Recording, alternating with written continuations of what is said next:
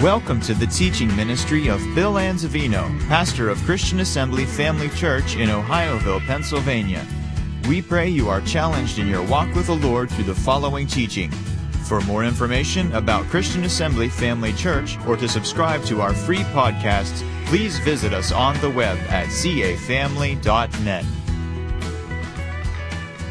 We're talking about, prayerfully, the Holy Spirit power. Number 4. Finally. And Acts chapter 1 and verse 8 will be our opening text. And it says, "But you shall receive power when? After that the Holy Ghost is come upon you, and you shall be witnesses unto me, both in Jerusalem and in Judea, in Samaria, the uttermost part of the earth." Have you noticed that we're living in the last of the last days? Have you noticed that evil and its activity is increasing among us in many, many forms? In the form of sin, sickness, disease, deception. And the list goes on and on. Bitterness, unforgiveness, not understanding one's identity. The list goes on and on. Immorality. All kinds of things are happening as the darkness is growing darker. Well, praise God, the greater one lives in us. And even though the darkness may be growing darker, I believe the light's getting lighter in the believer's life. And that we are experiencing a move of God ordained by the Spirit of God that He wants to accomplish here in the earth. So, every single day we see people dying. I did a funeral today. I'm glad to report to you our sister is in glory, worshiping the Lord on streets of gold right now. But how many other people die daily without Christ? Many die daily. Do they know Christ? Did someone approach them and try to reach them with the gospel and its message? I do believe that everyone will have a chance. One way or another, they will have a chance to make a decision for Christ. I believe that. But I want you to notice in this verse of Scripture what it says. The power of the Holy Spirit is for us to be effective witnesses as we live our lives here upon the earth. Witness for Him. Whether it's our Jerusalem, Judea, Samaria, uttermost parts of the earth. In other words, starting at home, reaching out everywhere we go, anywhere we go. We're empowered by the Spirit of Almighty God to be a witness for Jesus. Look in Matthew's Gospel in chapter 9, and here's why. I believe that Jesus is the same today as when He walked upon the earth, don't you? Well, when He was here on earth, He went about all the cities and villages, teaching in their synagogues, preaching the gospel of the kingdom, and healing every sickness and every disease among the people. But when He saw the multitudes, He was moved with compassion on them, because they fainted and were scattered abroad as sheep having no shepherd. Then saith He unto His disciples, The harvest truly is plenteous, but the laborers are few. Pray therefore the Lord of the harvest, that He would send forth laborers into His harvest.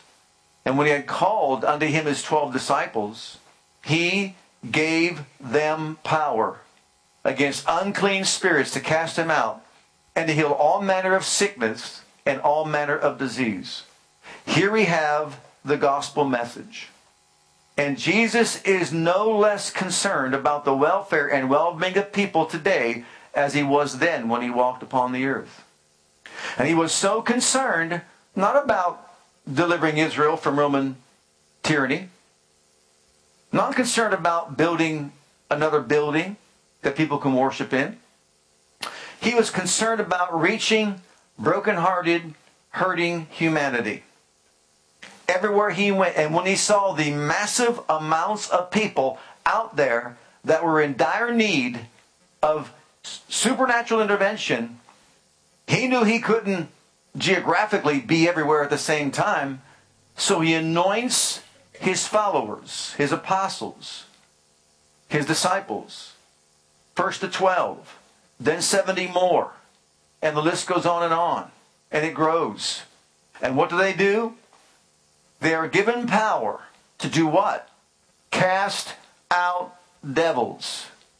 Heal diseases. Wow. What a commission. Everywhere you go, wreak havoc with the kingdom of darkness. Cast out devils. Heal the sick. Set the captives free. That is the gospel message. Now look at Mark 16 and look beginning at verse 12. We usually start with 15, but I want you to see this in verse 12. After that he appeared in another form, this is after the resurrection of our Lord, unto two of them as they walked and went into the country. And they went and told it unto the residue. Neither believed they them. Afterward he appeared to the 11 as they sat at meat, and upbraided them with their unbelief and hardness of heart, because they believed not them which had seen him after he was risen. Boy, he wasn't too happy, was he? To upbraid means he found great fault with them because they wouldn't believe. And he said to them, go ye into all the world and preach the gospel to every creature. Notice when this commission was given, after he upbraided them. He said, what do you think this is all about? Building buildings? Political power? It is about people that need saved. People that need healed. People that need delivered. People that need set free. Marriages that need to be restored. Children that need to come back to the kingdom of God. This is what the kingdom is all about. So he says to go and preach the gospel, the good news. And he's very blunt with what he says here. He that believes and is baptized shall be saved, but he that believeth not shall be damned. Wow. Cut and dry. And these signs shall follow them that believe in my name. They shall cast out, look at this, all the time, cast out devils, first thing. Cast out devils. He says they're going to cast out devils, speak with new tongues, take up serpents. If they drink any deadly thing, it won't hurt them. Lay hands on the sick, they shall recover. And so then after the Lord had spoken to them, he was received up into heaven and sat on the right hand of God. And they went forth and preached everywhere, the Lord working with them and confirming the word with signs following. Notice, when a person gets the true understanding of what the kingdom of God is all about and what the gospel is all about, and they recognize it's about a risen Savior who arose from the dead with resurrected power, and that power is transferred over to all his disciples, all his followers, all those that believe on him. For what reason? Cast out devils. If the multitudes back then when he walked on the earth were his concern, how compassionate is he today when he sees the multitudes of people worldwide like never before, overcome by the forces of evil and darkness? Beloved, he wants every son or daughter of the Most High God to have the same mindset and mentality. He has given us of his Spirit, as he said in Acts 1:8, you shall receive power. They could have been sent out with a message. They had a message to preach. But he said, don't go and do it. You wait until you are empowered from on high. You see, there's another element to this that you need to be aware of. Yes, I've been raised from the dead, and that's a powerful thing. It's a wonderful thing, and it's a great message. But for you to succeed in carrying out the purpose and the will of God in the earth, you can't do that in your own strength or your own ability, your own power, your intellect, your wisdom, your politics, and the list goes on and on. You need Holy Ghost power. You've got to go out there and proclaim the gospel message empowered by the Spirit. Because you see, it's the supernatural power, power beyond human scope, that casts out devils and heals people's bodies. And this is exactly what he called them to do. So, in Acts chapter 2, he said, if you go in my name and you proclaim the gospel, signs will follow, and there'll be manifestations of the Spirit. But I want you to see this in Acts chapter 2. This is after they received Holy Ghost power. Notice what it says here. Peter preaching by the Spirit. This is that which was spoken by the prophet Joel. It shall come to pass in the last days, saith God, I will pour out my Spirit upon only 12 apostles. I will pour out my Spirit upon all flesh. And your sons and daughters shall prophesy. And your young men shall see visions. And your old men shall dream dreams. And on my servants and my handmaidens I'll pour out in those days of my Spirit, and they shall prophesy.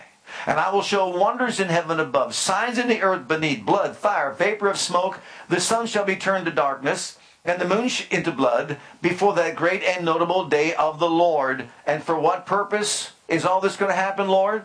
It shall come to pass that whosoever shall call on the name of the Lord shall be saved. Notice what it's all focusing on.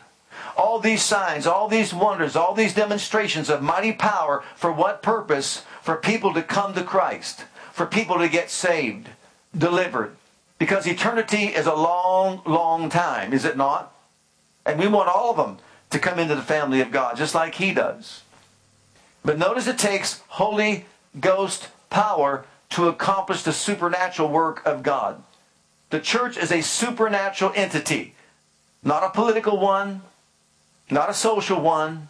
It is a spiritual power on the earth, and we are to operate in supernatural powers and abilities. For what purpose? To penetrate the hearts of people, to bring them into the kingdom of God. See, in Acts chapter 2, at the beginning of the chapter, I know we talk about the Holy Ghost fell, there was cloven tongues like as a fire, and they spoke with other tongues, and they worshiped God supernaturally, and all that's wonderful.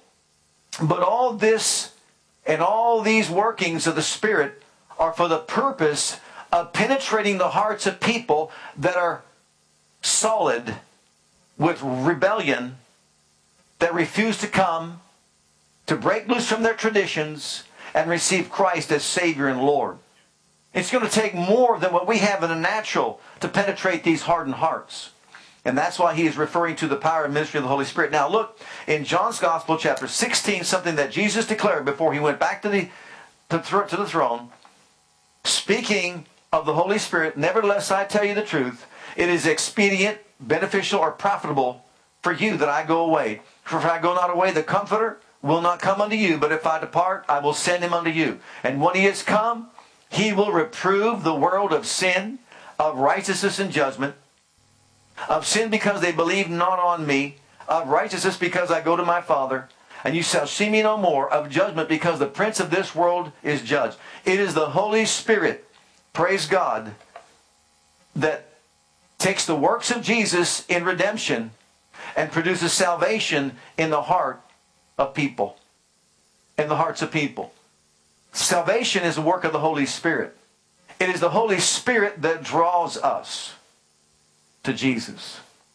And that's why it's important that the power of the Holy Spirit operative in our lives, in the fruit of the Spirit, enables us to make Jesus attractive to other people. We're the light of the world. We're the salt of the earth. And we should make Jesus attractive to other people. That's how he draws them. Hey, how come you're so happy? Why you got that smile on your face? How come you never complain about all this that's going on, whether it's in the world or the workplace?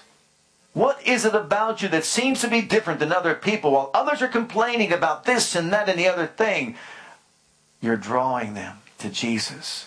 Secondly, he convinces them or convicts them of sin, their separation from God. He penetrates their hearts to let them know on the inside, I need help. I need a Savior. I will never forget when I was a 16-year-old boy going to bed at night and did not know what this conviction was. But it came upon me in a profound way. I'm lying there in my bed and I said, I don't want to go to hell. I don't want to go to hell. Lord, I don't want to go to hell. I don't even know why I was saying that. But I had this deep conviction within my soul that I was. And I started saying some religious stuff to God, kind of making a deal with him. That wasn't working. But what happened was, because of my desire to be saved, he sent labors of love across the path of my life. But why was I desiring to be saved? Because I felt in my heart I was convicted of sin, righteousness, and judgment, and did not know what it was. But I was being drawn to Jesus, being drawn to the cross. Other labors of love came and they began to tell me about how I could be saved. It took a while to get through this thick skull of mine, but finally it did, and I gave my heart to Jesus. And thanks be unto God from that day on. Hallelujah. Next, it is the Spirit that regenerates as well. It's the Holy Spirit that penetrates our hearts, recreates our spirit, and makes us a brand new creature or creation in Christ, a species that never before existed. And after recreating our spirits, it is the Spirit who empowers us. Too often people think, I've received all the Spirit that there is when I got saved. But the truth is, no, you have not.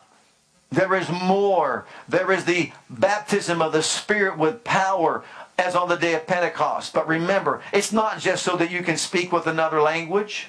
It is to empower us through signs and wonders and miracles to be a witness for Jesus, to testify that we know the King of Kings and the Lord of Lords, that we know the risen Savior who's got healing in his wings, power from on high, authority that he has given us to use. To do what? Put a stop to the work of demons and demonic powers and influences. And also to lay hands on the sick so they can recover. In 1 Corinthians chapter 12, sometimes this is just overlooked and ignored, and it shouldn't be. And let's read these real quick. This is the work of the Spirit. Really, this is his dispensation. He's at work on the earth today. Now notice what Paul says. Concerning spiritual gifts, brethren, I would not have you ignorant, without understanding or without knowledge. And why is it that that's usually the case? That most don't even understand the operation, the gifts, the manifestations of the Spirit in the day in which we live. Because this is somewhat jumped over and ignored. Notice what he says. You know that you were Gentiles carried away by these dumb idols. Don't you just love that language?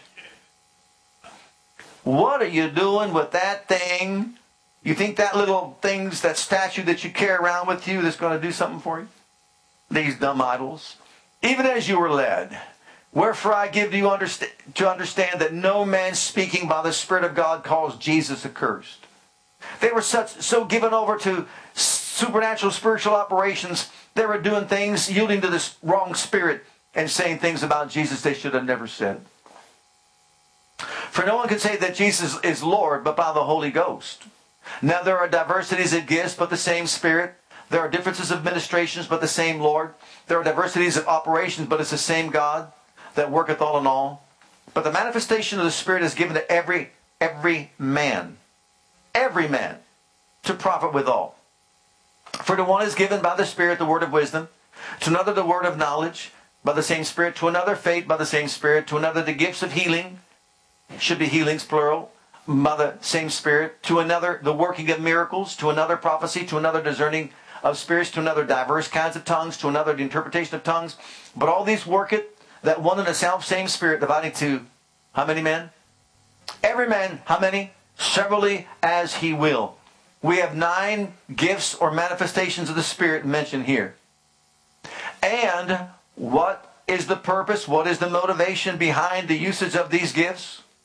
To bring someone to Christ. To equip us, believers, with supernatural powers from on high, so that we can be effective in bringing others to Christ. Now notice there are 3 categories of the gifts. First of all, you've got the revelation gifts. These are the gifts that reveal something. And what are they? The word of wisdom, the word of knowledge, and the discerning of spirits. The word of wisdom means a word that God has given us, that He knows something about the future, that He implants in our hearts or minds, tells us something about the future, and then we can use that word to let someone know that we know something about their life. And what's the purpose for that? To bring them to Christ. It could be a word of knowledge, and that deals with not the future, but the past and the present. Remember the woman at the well when Jesus said to her, go get your husband?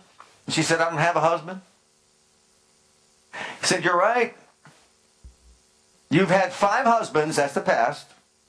And the guy you're living with right now is not your husband, that's the present. And she says, oh, you're a prophet. Remember that? That's the word of knowledge.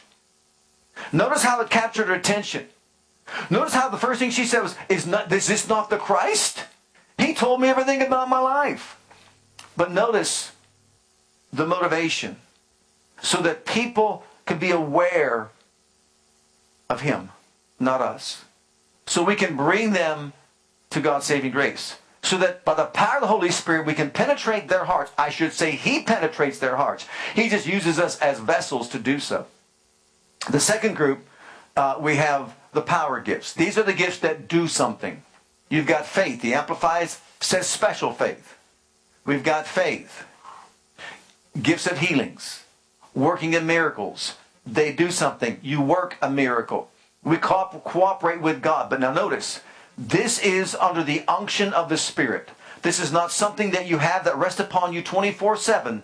This is a manifestation of the Spirit that will manifest at certain times as we yield ourselves to the Holy Spirit.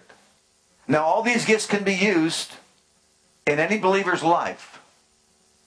Some will, let's just say, manifest more frequently than others. But we all have an opportunity to be used of the Lord in these gifts if our heart is right, if we're motivated by love, and we have a desire to reach out to the lost people of the world. Then you've got the vocal gifts or inspirational gifts. You've got prophecy, tongues, interpretation of tongues. All supernatural utterance. There's nothing to do with intellectual knowledge, nothing to do with linguistic abilities, not learning different languages. We're talking about prophecy inspired by the Spirit. We're talking about tongues inspired by the Spirit. Interpretation of tongues, again, inspired by the Spirit. And what are they for? So we can reach unreached people and let them know in the Spirit certain things, penetrate their hearts, and bring them to Christ. So why would we want to equip ourselves with the supernatural power of God so we could yield to the Spirit, be used of God to do what? Something that we can't do in the natural. Can you say amen? You try to get to someone's heart whose heart is hardened? Not an easy thing to do, right? No. But the Spirit can penetrate the heart because the Spirit knows how to penetrate the heart. And as a result, praise God, that person can come to Christ. In some cases, they may never come to Christ. Now, I'm going to read to you how an atheist and his family came to Christ. If you understand or know about the ministry of Norval Hayes, anybody here know about his ministry? Norval Hayes? Many of you do, maybe many of you don't. But this is from his book called The Winds of God Bring Revival. And as I read it, it just settled in my heart and just exploded within me how important it is for us to be yielded to the Holy Spirit. Because sometimes we try to do something for years. It never happens. But man, the Spirit of God knows how to do one thing and penetrate a sin-sick soul. Bring them out of their religious traditions and get them on fire for God. Listen to this testimony. It's not too long. By the way, before I even begin reading, he's wild. Wild. I mean, on fire for God. Absolutely wild for Jesus. Will do anything. Okay. I was having dinner one night with a big shot. A New York type of guy. This man was an atheist. We had just walked out of a business meeting and sat down in a restaurant to have dinner. When I picked up the menu, I said, well, praise the Lord. Now, this is a businessman. He's a businessman. He loves the Lord. He also proclaims the word and all that. But he's a businessman, so he's having a business lunch. He said, Mr. Hayes, I don't believe in that kind of stuff. So I glanced up and thought, good Lord, this is going to be a long night. I was going to have to eat dinner with him and couldn't even talk about Jesus. I said, well, to each his own. Later I asked him, can I ask you a question? You've been telling me all these things and talking and talking. Let me talk a minute. Why don't you believe in God? Well, he said, people say God is a God of love. That's what I've heard all my life. God is a God of love. My son is 14 years old and a dope addict. My wife is an alcoholic. That's what I'm going home to tonight. A dope addict and an alcoholic. I'm telling you, Mr. Hayes, if God is a God of love, He forgot to stop at my house. I live in hell with a 14-year-old dope addict son and an alcoholic wife. So I gave him my testimony about how God had saved me. It ran off him like water off of a duck's back. Paid no attention to it whatsoever. He said, well, it may be good for you, but it's not good for me. So we paid our check and we left the restaurant. As we were walking up the sidewalk, heading toward the meeting room again, all of a sudden, I grabbed him by the arm, twisted him around, pointed my finger in his face and said, Mister, it doesn't make any difference what you believe. Jesus is real anyway. The Lord told me to tell you, if you don't introduce Him to your wife and son, the whole bunch of you are going to go to hell, and He's going to hold you responsible. Yes, you. And I turned around and walked off. The Holy Ghost has nerve. Man, He is bold. Now, this guy was a well-known lecturer. He's not like me. Every word was in place. But after I turned around and walked off, he stood there dumbfounded. He looked like somebody hit him in the head with a stick. I walked on over to the meeting room. He came and sat down at his desk. Again, the Holy Ghost started to rise up in me. I began to weep. And this wasn't a gospel meeting. It was a business meeting. But the tears began to stream down my face, and the love of God began to saturate me. The Lord said, walk over there and lay your hands on him and pray for his life right now. This is the Holy Ghost manifesting Himself. Weeping, I stumbled across the floor of the meeting room to his desk and said, Mister, Jesus wants me to pray for your life. Bow your head and close your eyes. I put my hands on his head and said, Jesus, touch this man. He said, oh. At that moment, he broke and began to weep. I took him through the sinner's prayer, and the Lord saved him. He said, oh, God, I feel so good. What's in your hands? When you laid your hands on me, the power went through me, shot right through me. It felt like electricity. It just broke me. I said, that's the Holy Ghost coming on you. He went home that night, told his alcoholic wife, honey, the Lord wants to save you.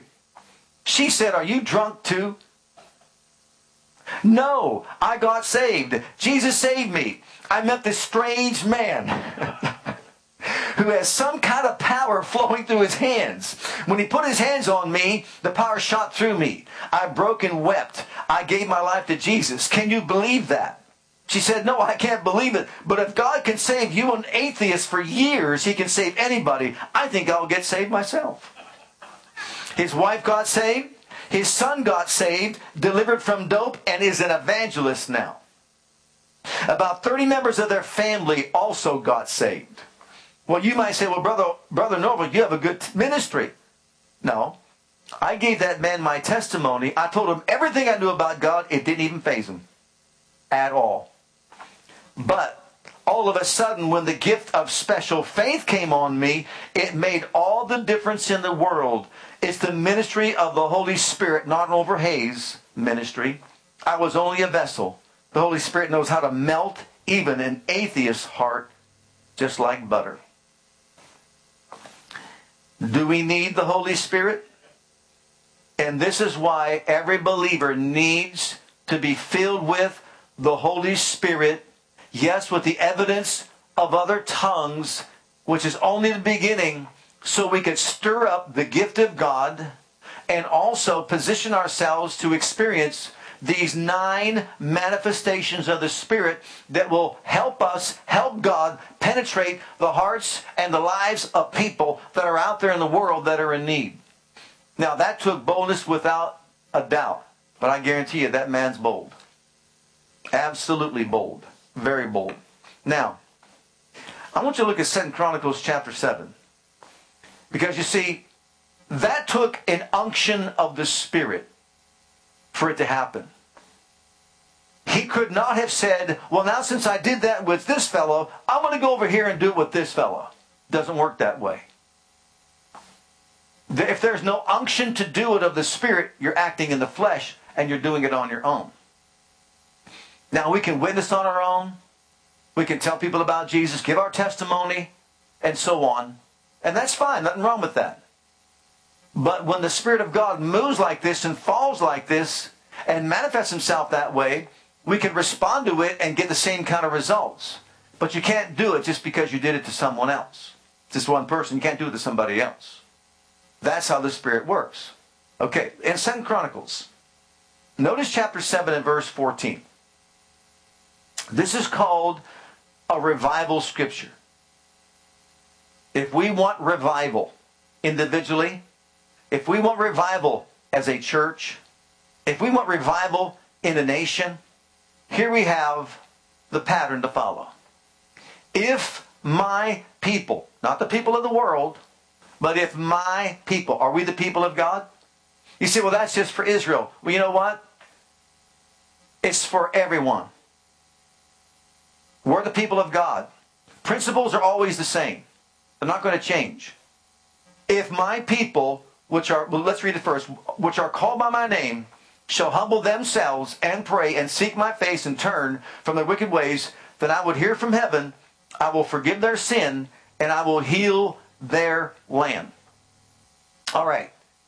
Notice when it comes to God's blessings being upon a people or upon a nation, it is not God's fault. It's not. When the church grows dead, it is not God's fault. When an individual loses the fire, it is not God's fault. When two people who are married are not experiencing the fullness of what God has for them, it is not God's fault. Can we believe that? If my people, which are called by my name, if they'll do something, then He'll do something. There's 4 things here we need to understand that really we can call them enemies to revival. If they would humble themselves means pride is an enemy. You know what pride says? It's not my fault. Well, I guess God's just not moving that way anymore. Oh, really? It's not my fault? That's pride. And that's why He said that my people would humble themselves. Pride says what? Can't be me. I've tried everything. Can't be me. If they'd humble themselves and do what? Secondly, pray. So prayerlessness is an enemy to revival. Because you know what prayerlessness says? I can do it on my own. It's not my fault. I've got my own resources. I'm using them. I'm trying them. I can do it on my own. Right? So I leave God out of the equation. Or I've stopped my active prayer life. Number 3. What was the third thing to do? Seek my face. That's called misplaced priorities. Priorities. Humble ourselves and pray. Pride. Prayerlessness. Priorities. Misplaced priority means this. There's not enough time. I've got so many things that I'm doing in my life, I don't have enough time to do this or to do that. Whether it's to pray or to seek the face of God. See, notice He is saying the responsibility falls upon the individual, His people, to humble themselves, pray, seek His face. Deal with pride, prayerlessness, and misplaced priorities. How do we understand that? How do we determine that? Well, look at our lives. What has our time and attention? What are we completely given over to? If there's no time for God, if there's no time for prayer, if there's no time for Bible study, if there's no time to witness, if there's no time to seek, because we're too busy with everything else, is that God's fault? No. It's a misplaced priority. First should be God, right? And we can determine in our lives whether or not He has first place by the things that we do. Do we push Him in the corner? Or do we honor Him first? And then what's the last thing? Turn from their wicked ways. That's called presumption. being presumptuous. That's presuming upon, and you know this is a pet peeve of mine, the grace of God.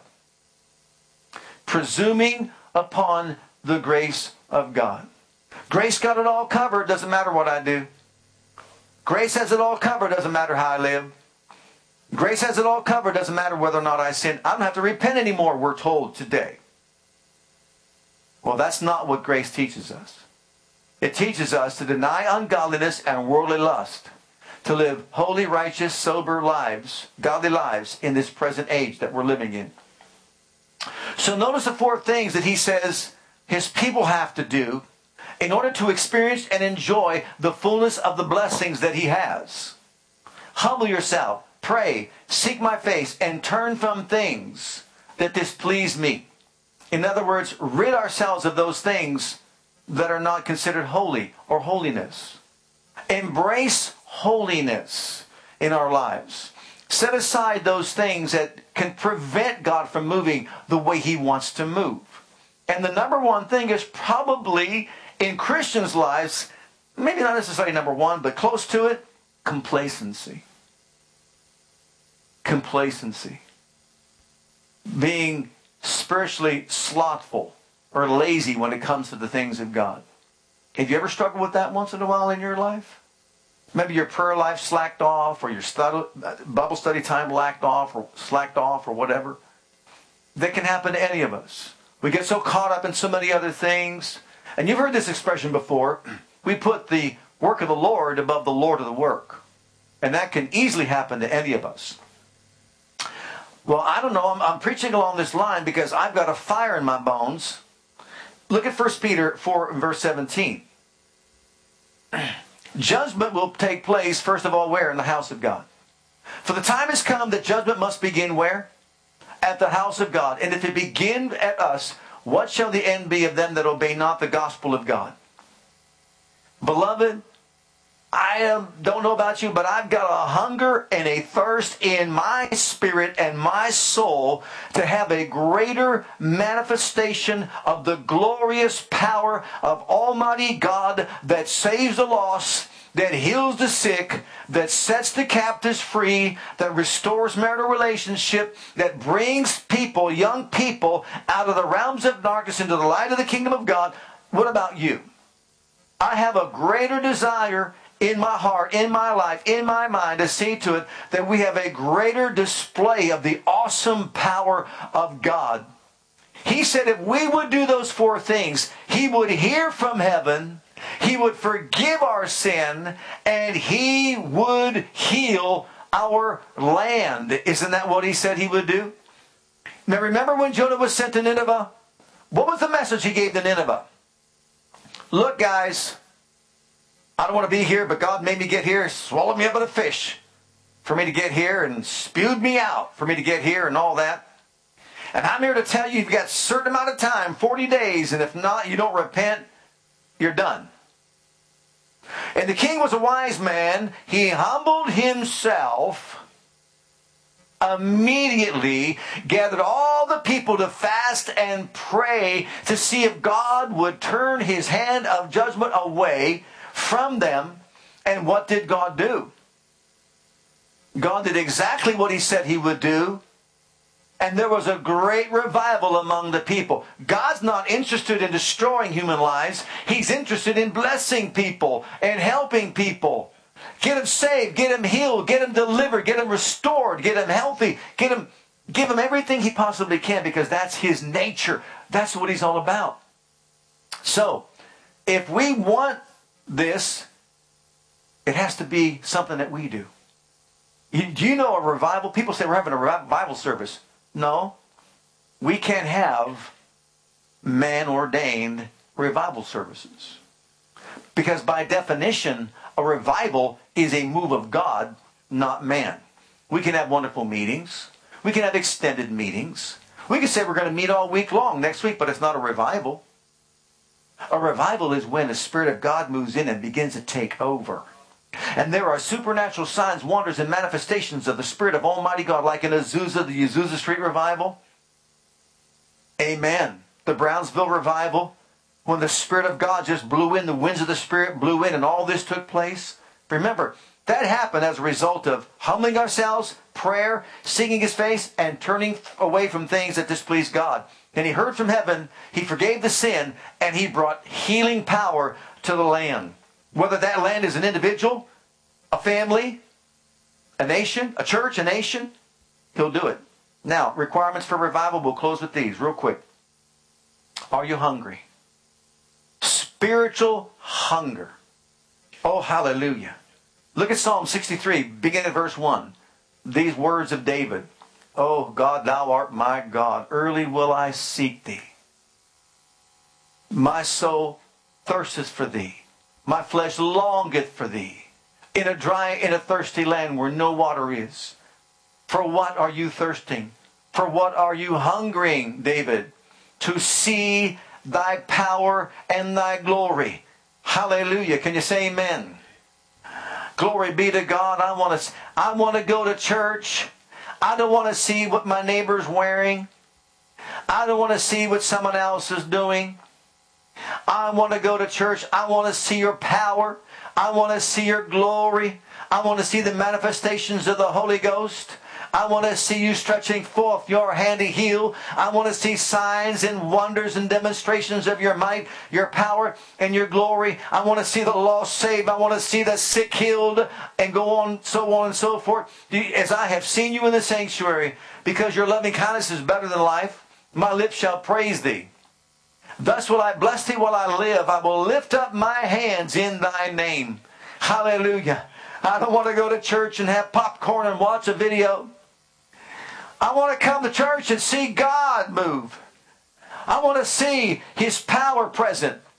I want to see Him bow the heavens to the earth and show Himself strong. Can you say amen?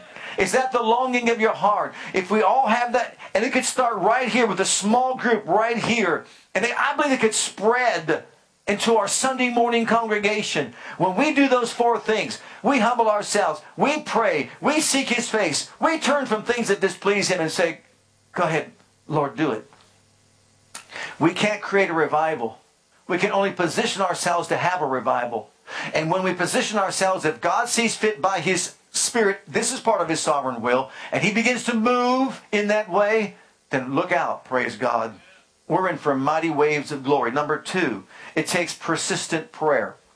Look at James chapter 5, verse 16. This is the amplified version of that verse. Confess to one another, therefore, your faults, your slips, your false steps, your offenses, your sins. Pray also for one another, that you may be healed and restored to a spiritual tone of mind and heart. The earnest, heartfelt, continued prayer of a righteous man makes tremendous power available, dynamic in its working. Hallelujah. Glory be to God. Remember, prayerlessness was one of the problems. You can't have a revival without prayer. You can pray and not have a revival, but you can't have a revival without prayer. And so He's calling upon us to continue in a greater way, not to be content with where we're at, not to be content with what we have. It's easy to become complacent. We should repent for complacency if we're satisfied with where we're at. Because you know what? When we get satisfied with where we're at, we're where the devil wants us at. You realize that? But when we say, I am not satisfied, I want more, I expect more, I believe for more, there's a greater anointing, there's greater glory, there's greater power, praise God. I want to rise up with greater faith. I want to be in a position where I can experience these gifts of the Spirit, special faith, gifts of healing, working in miracles. I want God to use me as a vessel of honor, so that by the Holy Ghost I can have that same kind of boldness to reach out to other people. Number 3, commitment. It takes commitment. We are going to commit to it. It means to hold fast to it. Remember Hebrews chapter 6 and verse 12 that says, be not slothful, but followers of them who through faith and patience inherit the promise. It's going to take a commitment to see the thing all the way through, to get birth to it, praise God. And I believe we can do that. Once again, it's still up to Him. But praise God, we can position ourselves so that He can look upon our hearts and lives and just say, yep, that's where I'm going to fall. That's where I'm going to manifest myself. And then number 4, yieldedness to the Holy Ghost. In these verses of Scripture, look at Romans 6:14. We need to yield to do it God's way, not our way. God's way. For as many are led by the Spirit of God, they are the sons of God. We want His direction in these things. And then the next one. Howbeit, when He, the Spirit of truth, is come, He will guide you into all the truth. He will not speak of Himself, but whatsoever He shall hear, that shall He speak, and He will show you things to come. We need to be, this is His dispensation. We want to be consciously aware of the fact that He is moving. And He wants us to give place to His working. You see, what happens is when we step out to do it on our own, then we're acting in our own strength or ability. But when we have the go-ahead from the Spirit of God, we're igniting His ability and His power. Remember when the Israelites were supposed to go to the promised land? They had the directive given to them by the Lord. Go in, take the land, and I'll go before you. I'll send my angels. That would have been the power of God in operation. Well, they refused to do it because of doubt and unbelief. And then after they were judged and told that they were going to die, they went and did it on their own. In their own ability, and they died. Trying to do it in their own ability.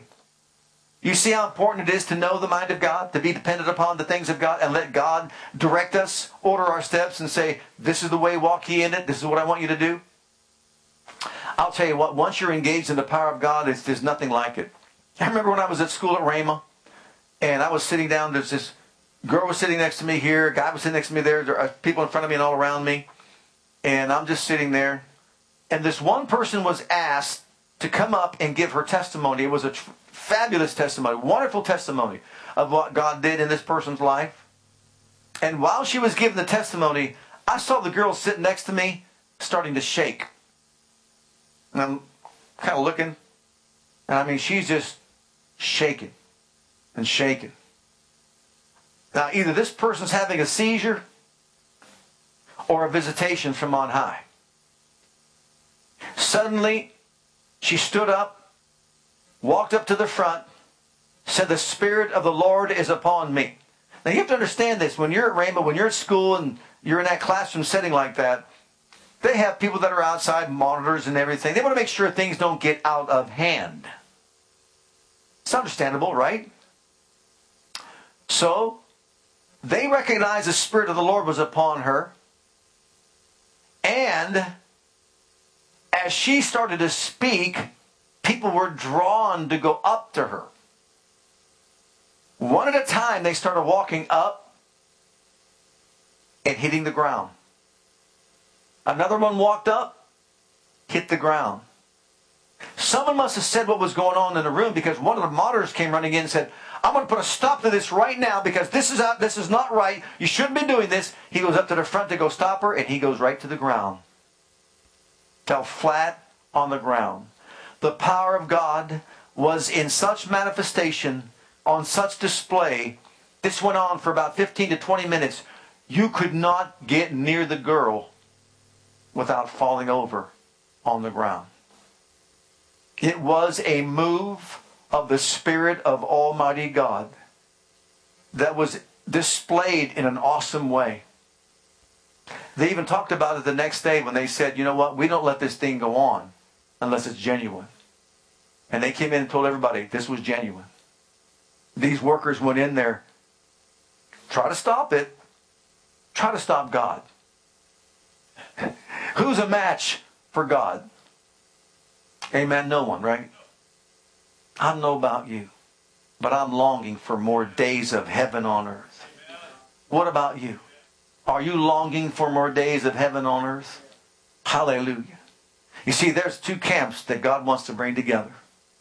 There is the Word of Faith camp, the Charismatic Pentecostal movement camp, and He wants to take these two ministries and put them together, which I believe will be the greatest outpouring of the Spirit of God in revival that this world has ever seen. When these two come together, are you game? Let's all stand together before the Lord. Hallelujah.